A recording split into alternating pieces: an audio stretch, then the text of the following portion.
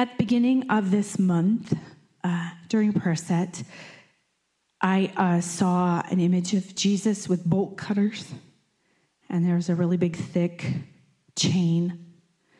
It then had, I don't know if it was cut, and I can't remember exactly now, but it then had lots of tiny little jewelry-sized chains that were easy to snap.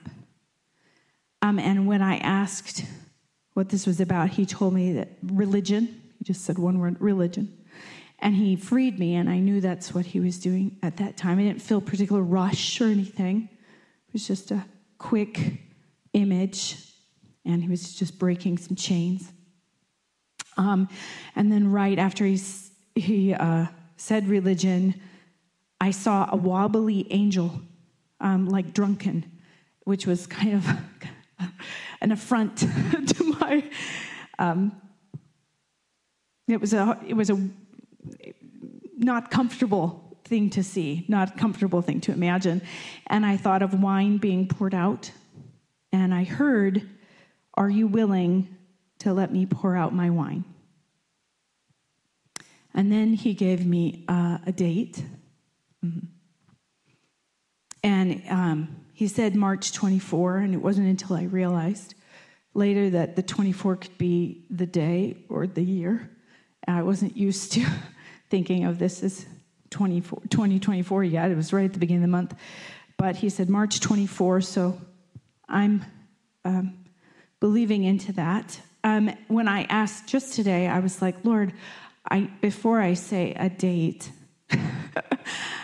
of something I'm not fully understanding, even what you're releasing, I would like some confirmation, please. And he brought me to Matthew 24. You can turn there. I didn't have it in my notes initially, but just this morning. So Matthew 24, I'm not going to read the whole thing. It is my temptation to read all the scripture in my house.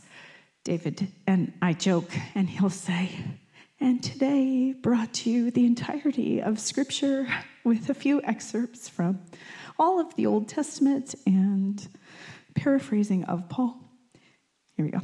So I will try not to read the entire Bible at you, but I did read through it. So this is something, if you want to take, you don't have to take homework, but if you want to take homework, I will be spending a little time in Matthew 24.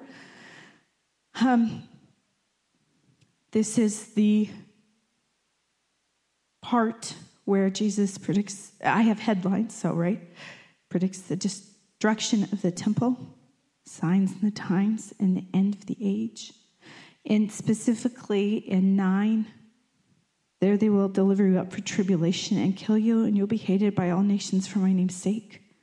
And then many will be offended and will betray one another and will hate one another. And then many false prophets will rise up and deceive many. Because of lawlessness will abound, the love of many will grow cold. But he who endures to the end shall be saved, and the gospel of the kingdom will be preached in all the world as a witness, all the nations, and then the end will come. It talks about the great tribulation and the coming of the Son of Man. The parable of the fig tree and no one knowing the day or the hour. These are just my headlines. Of course, I'm just reminding you so that when we read it together, if you read it together, you can know that March 24th, March 2024, that this was the chapter I felt like he gave to me. And going to 45, I just wanted to read this section too. Who then is a faithful and wise servant, whom his master made ruler over his household to give them food in due season? Blessed is that servant whom his master, when he comes, will find so doing. Assuredly, I say to you that he will make him ruler over all his goods. But if that evil servant says in his heart, my master is delaying his coming, and begins to beat his fellow servants and to eat and drink with the drunkards, the master of that servant will come in an hour when he is not looking for him, and an hour that he is not aware of, and he will cut him into two and appoint him his portion with the hypocrites, and there shall be weeping and gnashing of teeth. So, the first mention of wine in the Bible is Genesis 9:20. And this is the story of Noah. And Noah began to be a farmer, and he planted a vineyard, and then he drank of the wine and was drunk, became uncovered in his tent. And Ham, the father of Canaan, saw the nakedness of his father and told his two brothers outside. But Shem and Japheth took a garment, laid it on both their shoulders, and went backwards and covered the nakedness of their father. And their faces were turned away, and they did not see their father's nakedness. So Noah awoke from his wine and knew that what his younger son had done to him. And then he said, "Cursed be Canaan, servant of servants. He shall be to his brethren." And he said, "Blessed be the Lord God of Shem, and may Canaan be his servant. May God enlarge Japheth, and may he dwell in the tents of Shem, and may Canaan be his servant."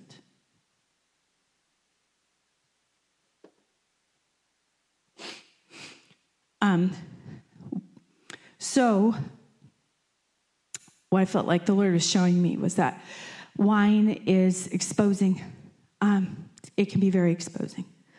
When the Lord pours out his Spirit and we see each other exposed, our job is to cover each other with love.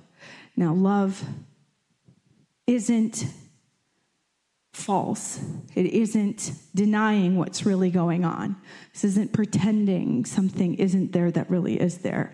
It's actually covering it in the way of 1 Corinthians 13, which we know is love suffers long and is kind.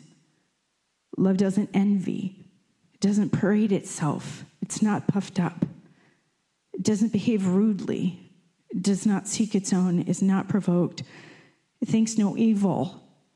Does not rejoice in iniquity, but rejoices in the truth, bears all things, believes all things, hopes all things, and endures all things. And in this story, love doesn't walk out and tell others, "Look, someone's exposed."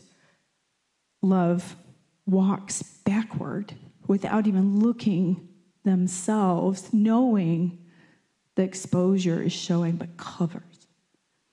And I don't know that we really understand that. But we will.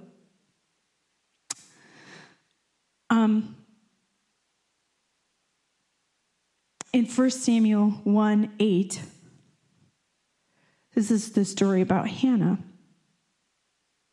I'm starting at 8, 1 Samuel 1:8. When Elkanah, her husband, said to her, so Hannah's been grieving and weeping, and she wants a child, and she isn't being treated well because she doesn't have one, and she's being tormented. And her husband says to her, "Hannah, why do you weep? Why do you not eat? Why is your heart grieved? Am I not better to you than 10 sons?" So Hannah arose after they'd finished eating and drinking in Shiloh, and then Eli the priest was sitting on the seat by the doorpost of the tabernacle of the Lord. And she was in bitterness of soul and prayed to the Lord and wept in anguish. And then she made a vow and said, "O Lord of hosts, if you will indeed look on the affliction of your maidservant and remember me and not forget your maidservant, but will give your maidservant a male child, then I will give him to the Lord all the days of his life, and no razor shall come upon his head." And it happened as she continued praying before the Lord that Eli watched her mouth. And now Hannah spoke in her heart. Only her lips moved, but her voice was not heard, and therefore Eli thought she was drunk. So Eli said to her, "How long will you be drunk? Put away your wine from you." But Hannah answered and said, "No, my Lord. I am a woman of sorrowful spirit. I have not drunk neither wine nor intoxicating drink, but have poured out my soul before the Lord. Do not consider your maidservant a wicked woman, for out of the abundance of my complaint and grief I have spoken until now." And then Eli answered and said, "Go in peace, and the God of Israel grant your petition, which you've asked of him." And she said, "Let your maidservant find favor in your sight." So the woman went her way and ate, and her face was no longer sad. So in this instance, Hannah was seen as having drunk wine when she really was really pouring out her soul before the Lord. And it was confusing in the natural. It looked one way, but it was really another. she was being seen as undignified. Wine is a discomfort-causing thing in others. When people see it, it causes them discomfort. When the Lord pours out his Spirit, the wine of his Spirit, it may cause discomfort in those who are observing and confusion. So that is something to be aware of. It's not clear what's really happening in the heart. In Jeremiah 23:9, it says, my heart within me is broken because of the prophets. All my bones shake. I am like a drunken man, like a man whom wine has overcome because of the Lord and because of his holy words. For the land is full of adulterers. For because of a curse the land mourns. The pleasant places of the wilderness are dried up. This course of life is evil, and their might is not right. For both prophet and priest are profane. Yes, in my house I have found their wickedness, says the Lord. So in this passage, Jeremiah also talks about being overcome with wine to describe the sorrow and travail that he is feeling, not unlike Hannah.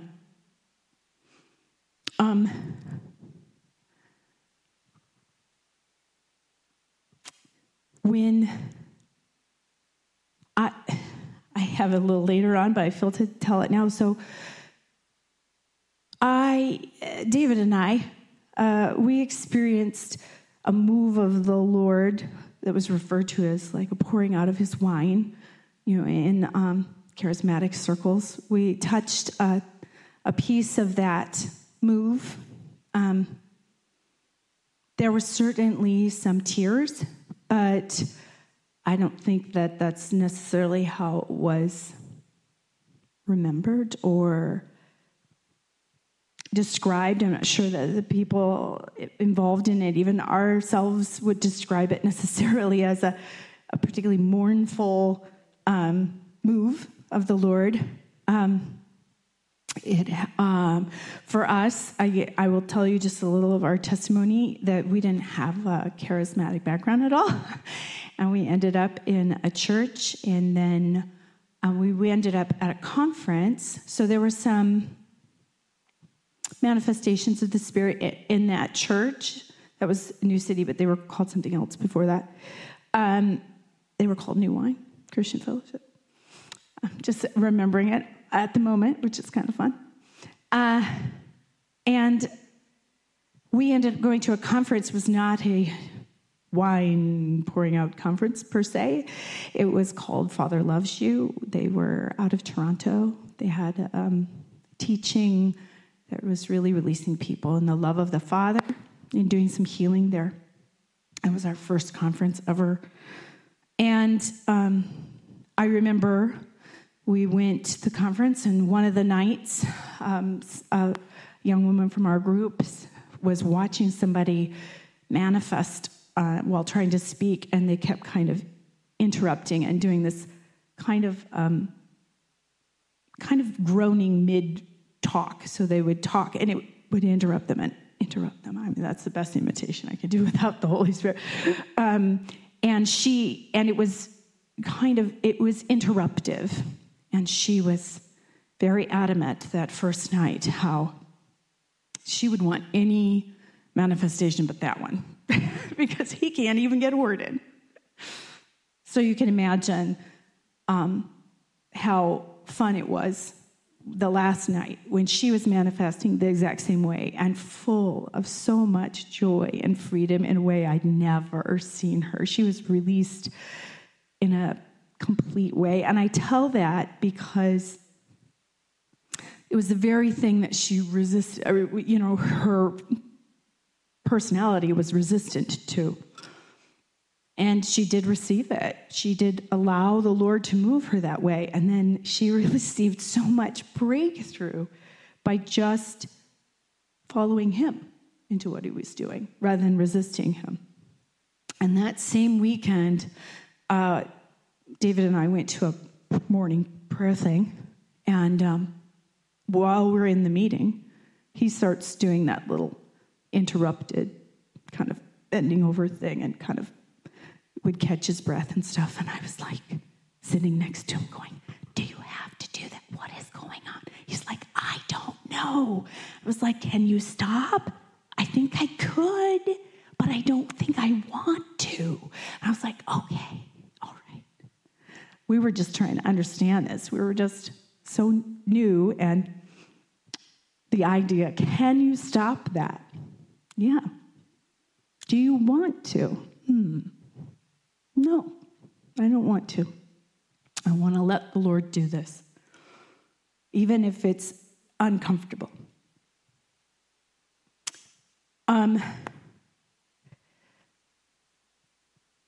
So in that move, in that conference, I've got some healing. But there was another step that happened later at a different time. Also not a wine conference or whatever. I don't remember what they were called, but it was at a prophetic one, a Hearing the Lord conference. It was still through Toronto. But that one, everything from me wanting to know, what does it feel like if you fall out in the Spirit? What's that like? Never had that happen to me before, and they would go through and pray, and they had prayer lines, and then people would fall and fall and fall and fall and fall. And I would think, well, I don't want to make that happen. No. I was like, but how do they know to fall down and stuff? And then, well, I want to be willing. So I'm having this whole dialogue in my head as they're coming down the line. And just before they get to me, something happens, and two people crash on each other. And I was like, oh, all that work to try and really focus on the Lord, and it's all gone in an instant. And now I'll never end up on the floor. And when I got up off the floor later, I'd had this huge vision of the Lord. So, and that's what he spent time doing while I was on the floor. It wasn't, it was enjoyable, but he really showed me stuff when I was down there and stuff. And the people that had interrupted and was going to make it so I couldn't connect didn't have anything to do with when it actually, the Lord came by and it just happened. And I didn't make it happen. And anyway, that same conference, the Lord took me through what was a little bit more difficult. So for me, wine or alcohol in my family is a big sort of sore, ouchy part in my heart. I have extended family that are alcoholics. I have people that that would just be drunk all the time. I never saw like a glass of wine with a meal, except in the movies, which didn't seem believable. The only time people drank was to be intoxicated constantly. That was my reality or my awareness of exposure to alcohol. And I was angry and scared, and I felt helpless. Wine for me was feeling helpless, things being out of control. Not my immediate family, praise the Lord, because that's a whole different journey. It was my extended family, so grandparents and uncles and stuff like that. And so there's that element that I was struggling with. And so I would get angry. I would get this weird anger I didn't know what to do with. And I would want to, it was a destructive anger. I'd want to break things. Like I would see friends in college drink and I would want to break things. And I would be like to the point of tears. I was so angry. Just didn't know what to do with this out of control feeling. And the Lord paired me with a man who never drank, because he is very kind. And he helped me there. And then he is also very kind, because then he did an outpouring that looked like wine, and it looked like drunkenness, like people falling over and laughing and kind of super loose. And so at this conference, which was prophetic and beautiful, and there was all these teachings, by the end of the conference, David had to be poured into the van to get him home. He was so in the spirit. It was the wildest thing, and it triggered all of my panic and fear and scary and kind of angry. And the Lord just was like healing me. He was working me through this. He's like, okay, but I'm good, right? Yeah, you're good. I know you're good. He's like, okay, do you trust me? Oh, yes. Yes, I think so. But he did. He did a lot of healing through that move. And I got a lot of freedom in that. Much different now, still lingers. There's some still ouchy bits that are there that every now and then will get triggered in a way. And if you've ever talked to me and this has come up, you've probably gone, whoa, okay, you've got some opinions about that one. I do. So anyway, back to scripture. That's some of the story. Enough of that. I did that. That's over. Yay. Okay, Genesis 49:8. This is when Jacob is blessing his sons before he dies. And I'm specifically reading the blessing he spoke over Judah. Judah, you are he whom your brothers shall praise. Your hand shall be on the neck of your enemies. Your father's children shall bow down before you. Judah is the lion's whelp from the prey. My son, you have gone up. He bows down. He lies down as a lion, and as a lion, who shall rouse him? The scepter shall not depart from Judah, nor a lawgiver from between his feet, until Shiloh comes. And to him shall be the obedience of the people, binding his donkey to the vine, and his donkey's colt to the choice vine. He washed his garments in wine, and his clothes in the blood of grapes. His eyes are darker than wine, and his teeth whiter than milk. With this question that the Lord has asked me, are you willing to let me pour out my wine? I keep seeing him with his robes washed in wine and stained by blood, and my heart trembles. Isaiah 63:1. Who is this who comes from Edom with dyed garments from Bozrah? This one who is glorious in his apparel, traveling in the greatness of his strength. I who speak in righteousness, mighty to save. Why is your apparel red, and your garments like one who treads in the winepress?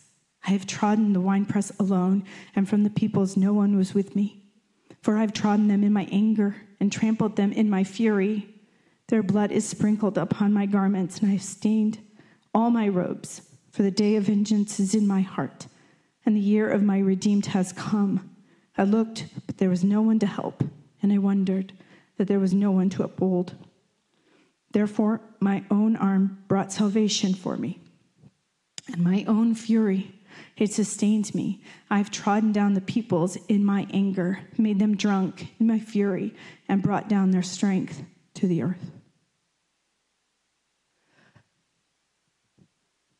As I've wrestled with the Lord about this question, I've been asking him, why am I so uncomfortable with him pouring out his wine when I've experienced a move of it and received great freedom and healing in it? And yes, I have family baggage. I remember the freedom and the joy and the healing of that movement. He gave me a lot of freedom from that anger. And while I remember it with gratitude and see it as really part of my story, a real kind of pivotal place of my testimony of what he has done for me, I do have pause for what he is asking me in this moment. And I feel the soberness of it. Revelation 14:6.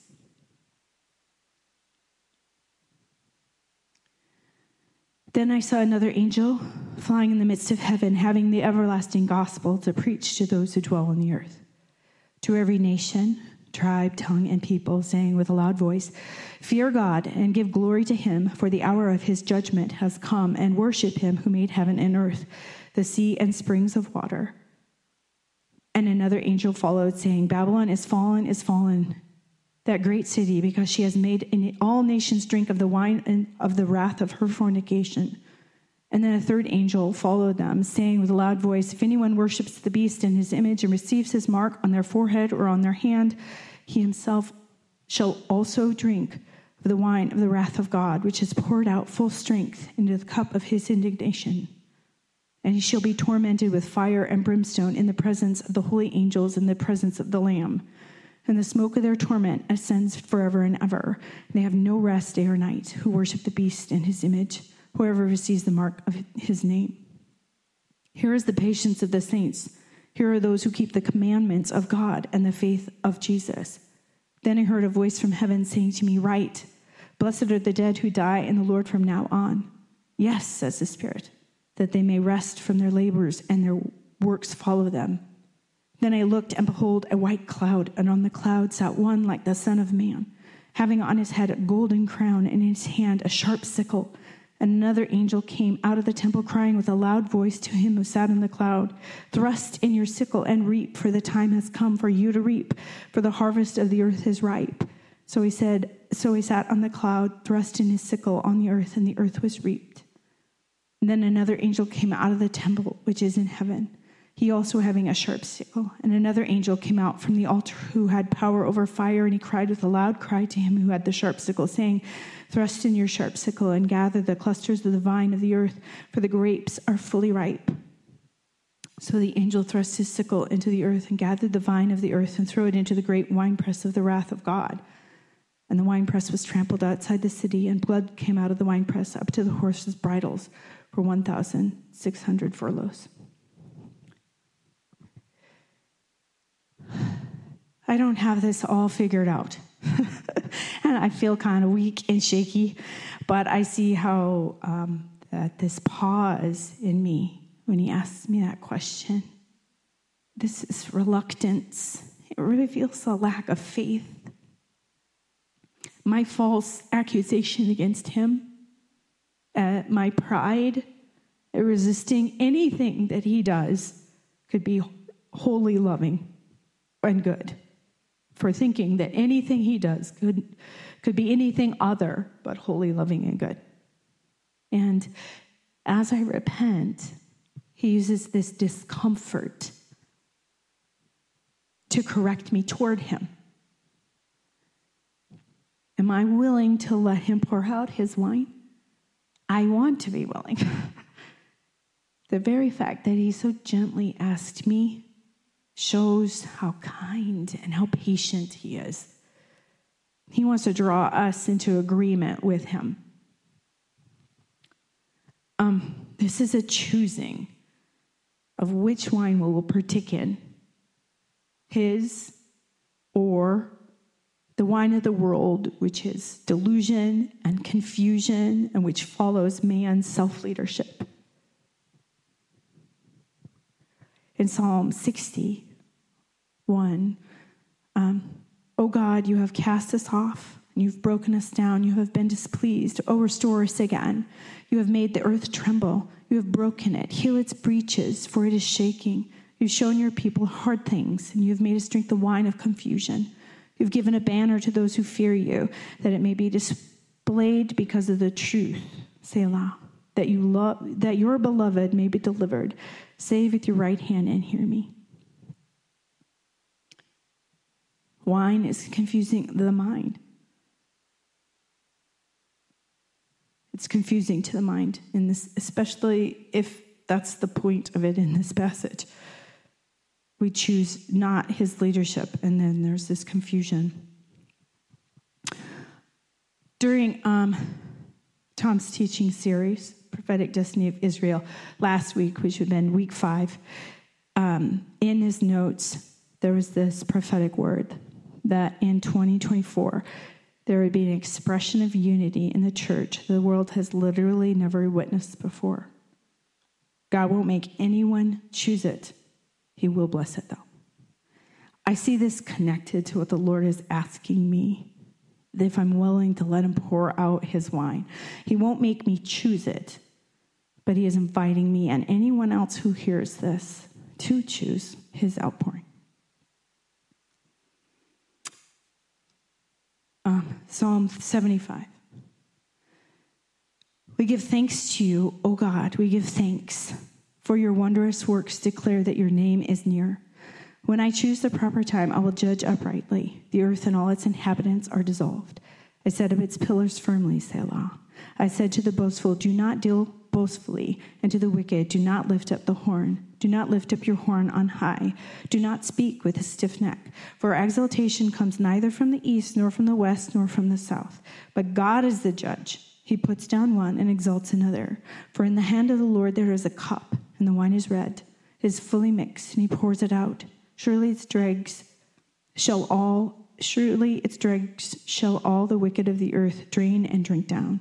But I will declare forever, I will sing praises to the God of Jacob. All the horns of the wicked I will also cut off, but the horns of the righteous shall be exalted.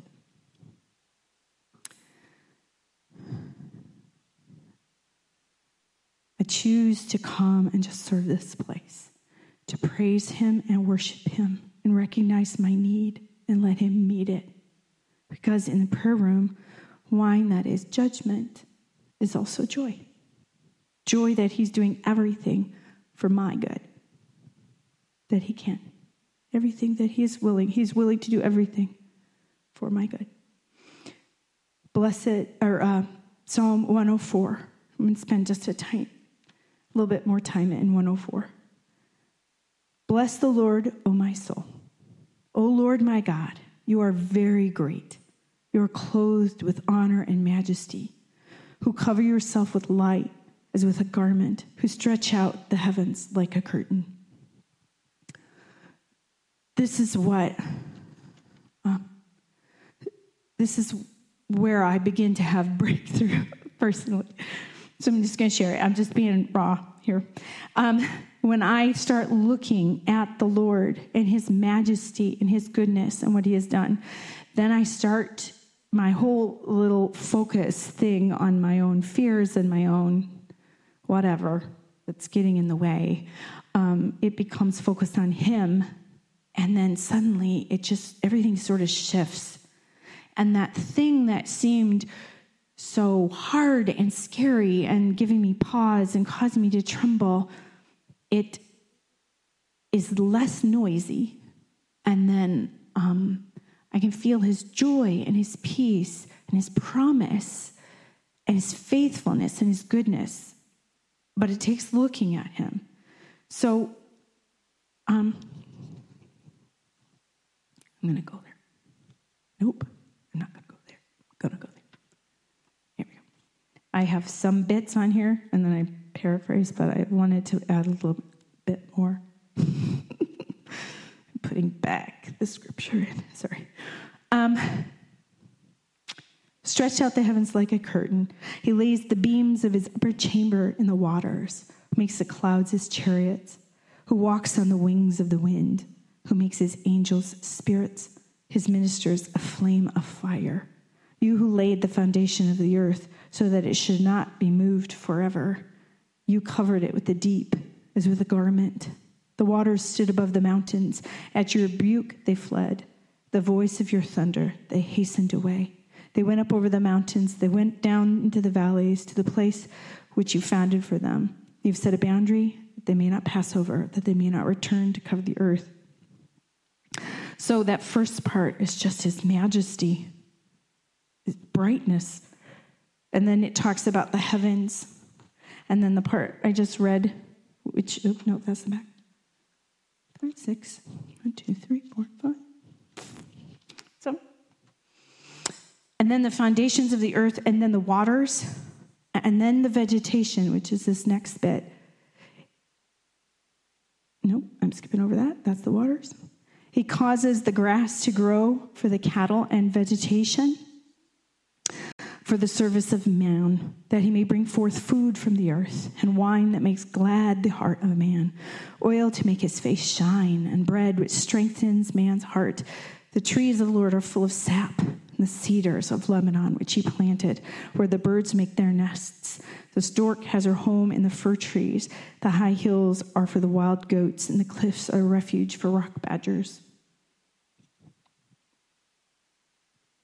I can't help reading about the cedars of Lebanon without thinking about the Lord building his temple. And then next it talks about the moon and sun and seasons and appointed times. And then it goes into a section about all living things and the provisions and his presence for all. So I'll read that bit. O Lord, how manifold are your works. In wisdom you have made them all. The earth is full of your possessions, this great and wide sea, which are innumerable teeming things, living things, both small and great. There are the ships that sail about. There is the Leviathan, which you have made to play there. These all wait for you, that you may give them their food in due season. Here's his provision. That you may give them their gathering in. You open their hand. They are filled with good.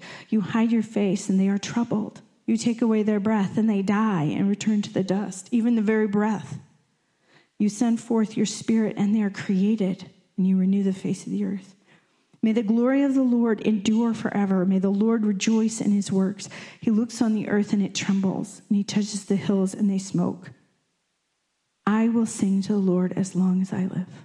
I will sing praise to my God while I have my being.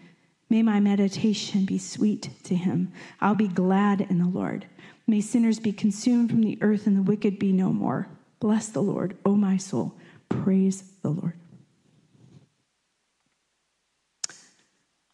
So this is the template. This is, like I said, where I began to have breakthrough.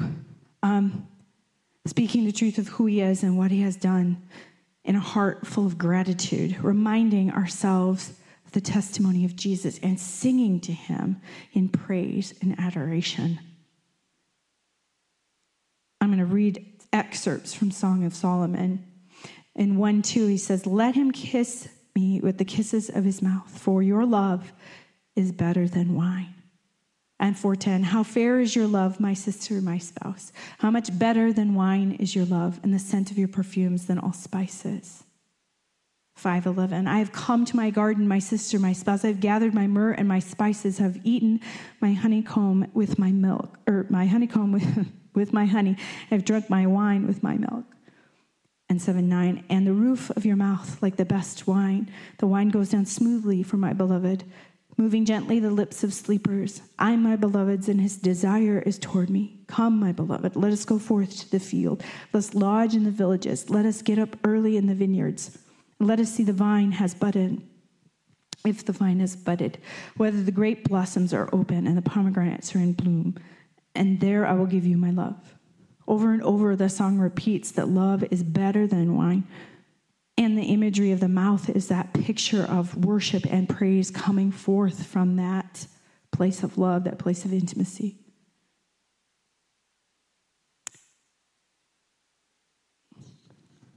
Luke 5:36.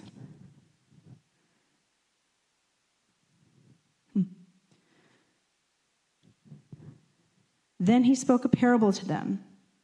No one puts a piece from a new garment on an old one. Otherwise, the new makes a tear, and also the piece that was taken out of the new does not match the old. And no one puts new wine into old wineskins, or else the new wine will burst the wineskins and be spilled, and the wineskins will be ruined. But new wine must be put into new wineskins, and both are preserved. And no one, having drunk old wine, immediately desires new, for he says the old is better.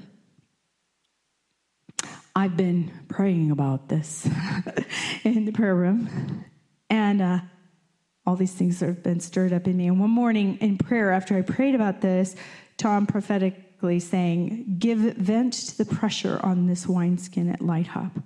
He's about to open up the heavens. It's a good wine. There's a bowl in heaven that's about to be poured out. Don't be afraid of his spirit, just afraid of how you see it. He's about to fix something big in the way that you wouldn't."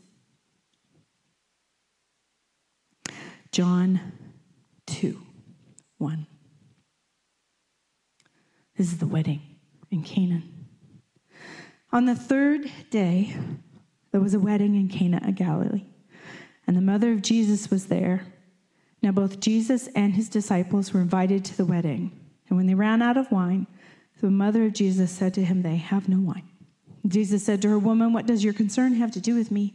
My hour has not yet come." And his mother said to the servants, "Whatever he says to you, do it."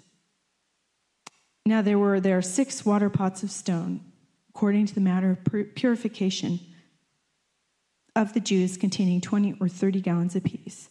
Jesus said to them, "Fill the water pots with water," and they filled them up to the brim. And he said to them, "Draw some out now and take it to the master of the feast." And they took it. When the master of the feast had tasted the water that was made wine, he did not know where it came from, but the servants who had drawn the water knew. And the master of the feast called the bridegroom, and he said to him, "Every man at the beginning sets out the good wine, and when the guests have well drunk, then the inferior, and you have kept the good wine until now."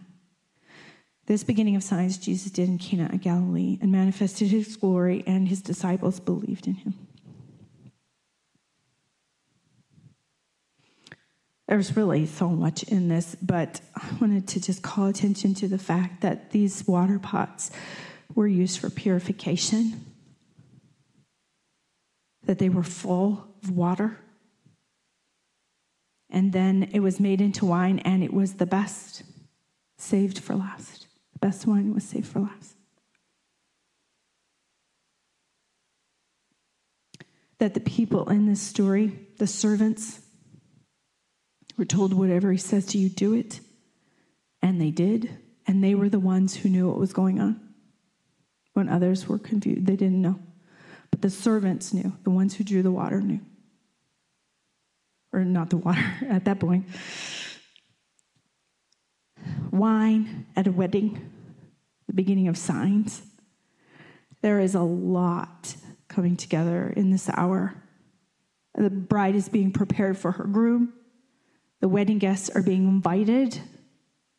That's one of the things that many times I'll pick up on things that are being prayed in the prayer room, but that's the one that really struck me, is that I keep hearing us praying that the invitation would go out.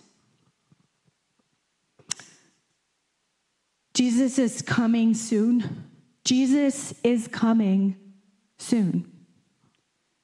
Now is the time to choose to let him pour out. Maybe for you, the idea of his pouring out his wine sounds super, and it's not at all a struggle for you. My challenge would be to ask you, what outpouring would be a challenge? Because if the answer for me is that if he pours it out, it is good, and it is something he is giving us, and we need it, and he is good, then any outpouring he pours out, whether it's water, how about rain? Or take the way we describe water, torrents, rivers, floods. What about wind? Threshing breezes, gales, hurricanes. What about fire? Consuming, raging. For me, I've already explained why the wine one is a trigger, but do you have a place in your heart that's like my friend from long ago? Anything but that, right? If it's the Lord, it's good, and we can trust him. I really like what came out during the worship, specifically that repentance is a bridge that brings us to you, and you get us out of it. It's not transactional. Right here in this place, what we're doing day in and day out, looking at him, sharing what we see, crying, "Holy, holy, holy." Listening to what others are seeing, knowing in part and seeing in part, and responding, "Worthy, worthy, worthy." Beholding in a mirror dimly, letting what he shows us about himself and about ourselves change us, seeing our need and his provision, learning how to see rightly. That is the part in between the wine of his wrath and the wine of his love and joy. It's both great and terrible simultaneously. But can I see it? Can I ask to see it? Will I choose to ask? Am I willing to let him pour out his wine? I want to be. So, Lord, I'm asking to be willing to let you pour out your wine. I don't want to hinder you or redefine you or put you in a box or describe you or in some way reject you. If you want to do a thing, I want to agree with it. I admit before you that I stumble on some of the judgments, that I can see your goodness in some of them, and in others, I just struggle to see your goodness. But you don't change. It's my vision that needs to change. So, Lord, I'm asking to be willing. I'm asking to not delay in making the choice to let you do what you want to do, to come into agreement with what you want to do, to set aside my own ideas about what things look like, what they should look like, what they have looked like, and just let you do what you're going to do. Lord, anywhere I am holding back, anywhere that I'm letting that pause me right out of your kingdom, Lord, I'm asking that you just draw me back in. Lord, I surrender, like we were singing early. I surrender, Lord. Come and have your way. This is your place. I thank you for it. You have a really good plan to get me where I need to be able to see you better. I just want to see you. Help us to see you. Amen.